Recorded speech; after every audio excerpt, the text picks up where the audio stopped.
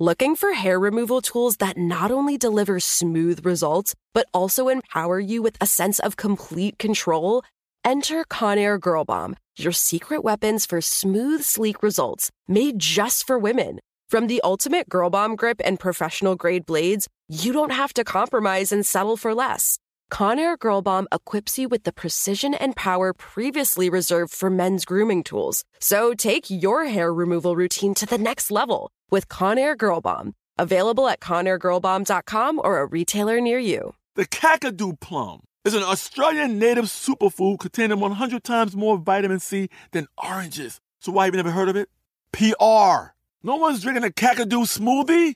I'm JB Smoove, and that was a full episode of my new podcast, Straightforward, inspired by guaranteed straightforward pricing from AT&T Fiber. Get what you want without the complicated. AT&T Fiber, live like a gigillionaire. Available wherever you get your podcasts. Limited availability in select areas. Visit AT&T.com/hypergig for details. This is your moment, your time to shine, your comeback. You're ready for the next step in your career, and you want an education employers respect. So you're not just going back to school, you're coming back with Purdue Global. Backed by Purdue University, one of the nation's most respected public universities, Purdue Global is built for people who bring their life experience into the online classroom. Purdue Global, Purdue's online university for working adults. Start your comeback today at purdueglobal.edu.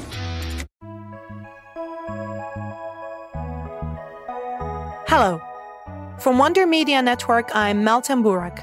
I'm the host and producer of the podcast Sesta. We aim to harness the power of arts and culture to foster conversation and build peace in Cyprus.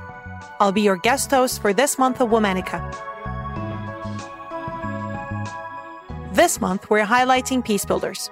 In times of conflict, these women have stepped in, bringing their creativity and insight to help facilitate peace across the globe. Today, we're talking about a South African journalist who took a stand against the apartheid system. She was imprisoned for her resistance against a racist government, but remained resilient. She is one of many activists who helped pave the way for a democratic South Africa. Let's meet Joyce Sikhakhane Rankin. Joyce was born in Johannesburg, South Africa in 1943. At the time, the country was governed under the apartheid system, which enshrined racial inequality between black and white South Africans into law. The government banned interracial marriages and severely restricted where black citizens could work, live, and attend school. As a result, many black South Africans lived in poverty. Joyce's family lived in Orlando West, a township in Soweto. From a young age, Joyce was surrounded by key figures of the anti-apartheid movement. Growing up, she and her siblings played with the children of Nelson Mandela and Walter Sisulu, high-profile members of the anti-apartheid African National Congress, or ANC. In the early 1950s, South Africa introduced the Bantu Education Act. This law transferred control of all South African schools to the state, including black schools, which had mainly been run by missionaries until that point. In doing so, the act stripped black communities and provinces of the ability to control their education and handed that power to the apartheid government. The act dictated that schools for black children teach lessons in Afrikaans, the language of the country's colonizers. It also made school compulsory, but didn't provide free education for black children, though many white children enjoyed that privilege. Joyce's school boycotted the act, and the Sisulus opened a school in their home instead. While she was still in school, Joyce's parents separated, and she and her sister went to live with their paternal grandfather. He was a member of the ANC and regularly hosted local party meetings at his home. Under her grandfather's roof, Joyce listened in on debates and relayed messages to ANC comrades. She'd later say it was where her taste for underground activities started. Once Joyce's parents finalized their divorce, she moved back to her mother's home to attend high school. Many students at her new school were involved with the Pan-Africanist Congress, another anti-apartheid group, and Joyce continued her political development. She also fostered her talents as a writer and even won a national essay competition. After graduating, Joyce started reporting for The World. She quickly grew frustrated with the paper's leadership, which was heavily influenced by the conservative Christian movement and unwilling to challenge apartheid directly. Joyce left the World and joined the Rand Daily Mail, becoming the first ever Black woman journalist at that paper. Her new publication was more progressive, and she had more freedom to write honestly about negative effects of apartheid. While reporting on the forced removals of African people from their ancestral homes, Joyce witnessed a Black woman giving birth in an open field without proper medical attention. This sight deeply disturbed her and motivated her to help displaced people in her home country. She helped organize the Justice and Peace Commission, a network of priests against apartheid that organized medical care for Africans in need. Through this work, she met Ken Rankin, a Scottish surgeon who she would eventually marry. They dated in secret. Remember, their relationship was illegal in South Africa because Ken was white and Joyce was black. The couple made a plan to marry abroad. Ken left South Africa to await Joyce, but she never showed up. On May 12, 1969, police officers appeared at Joyce's door.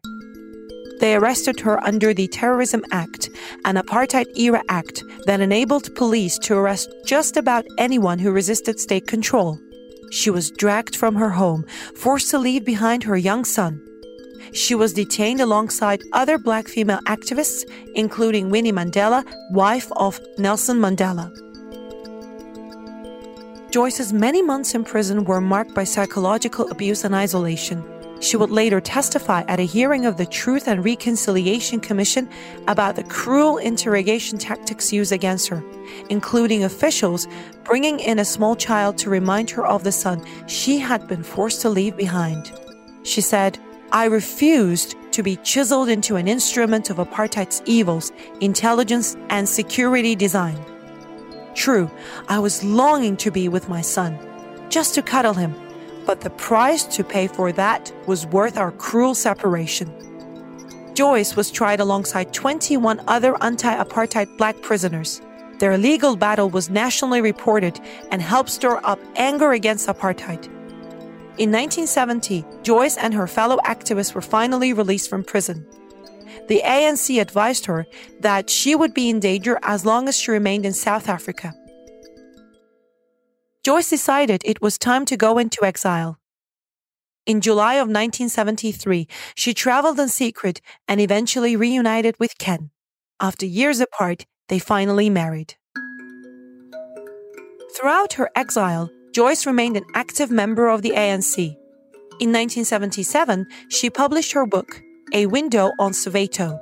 The work details her personal experiences with racial inequality and poverty, as well as the many systemic ways in which Black citizens were oppressed by the government, from employment to public transportation to housing and childcare.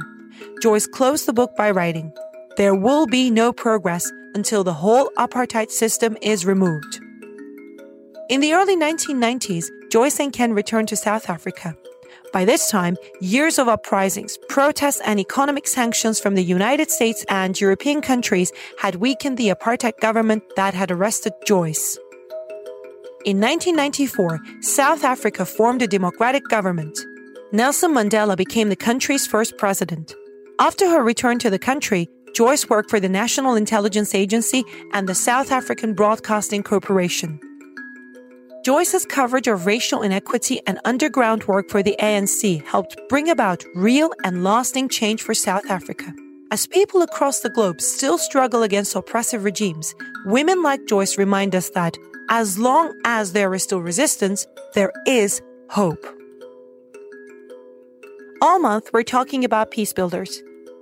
For more information, find us on Facebook and Instagram at Womanica Podcast. Special thanks to co-creators Jenny and Liz Kaplan for having me as a guest host. Talk to you tomorrow.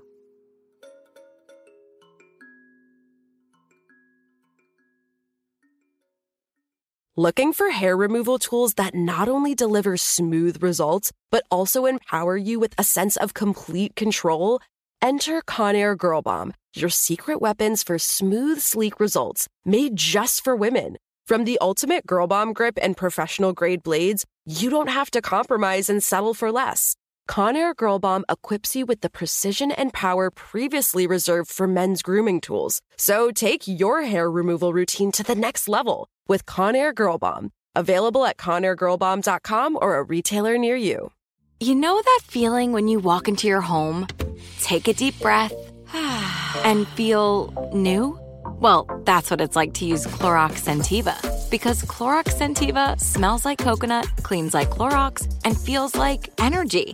It'll elevate any cleaning routine to not just clean, but also make every room smell like a tropical coconut getaway. Discover how Clorox Scentiva's powerful clean and refreshing scents can transform your space. Get yours in coconut or other fabulous scents at a nearby retail store.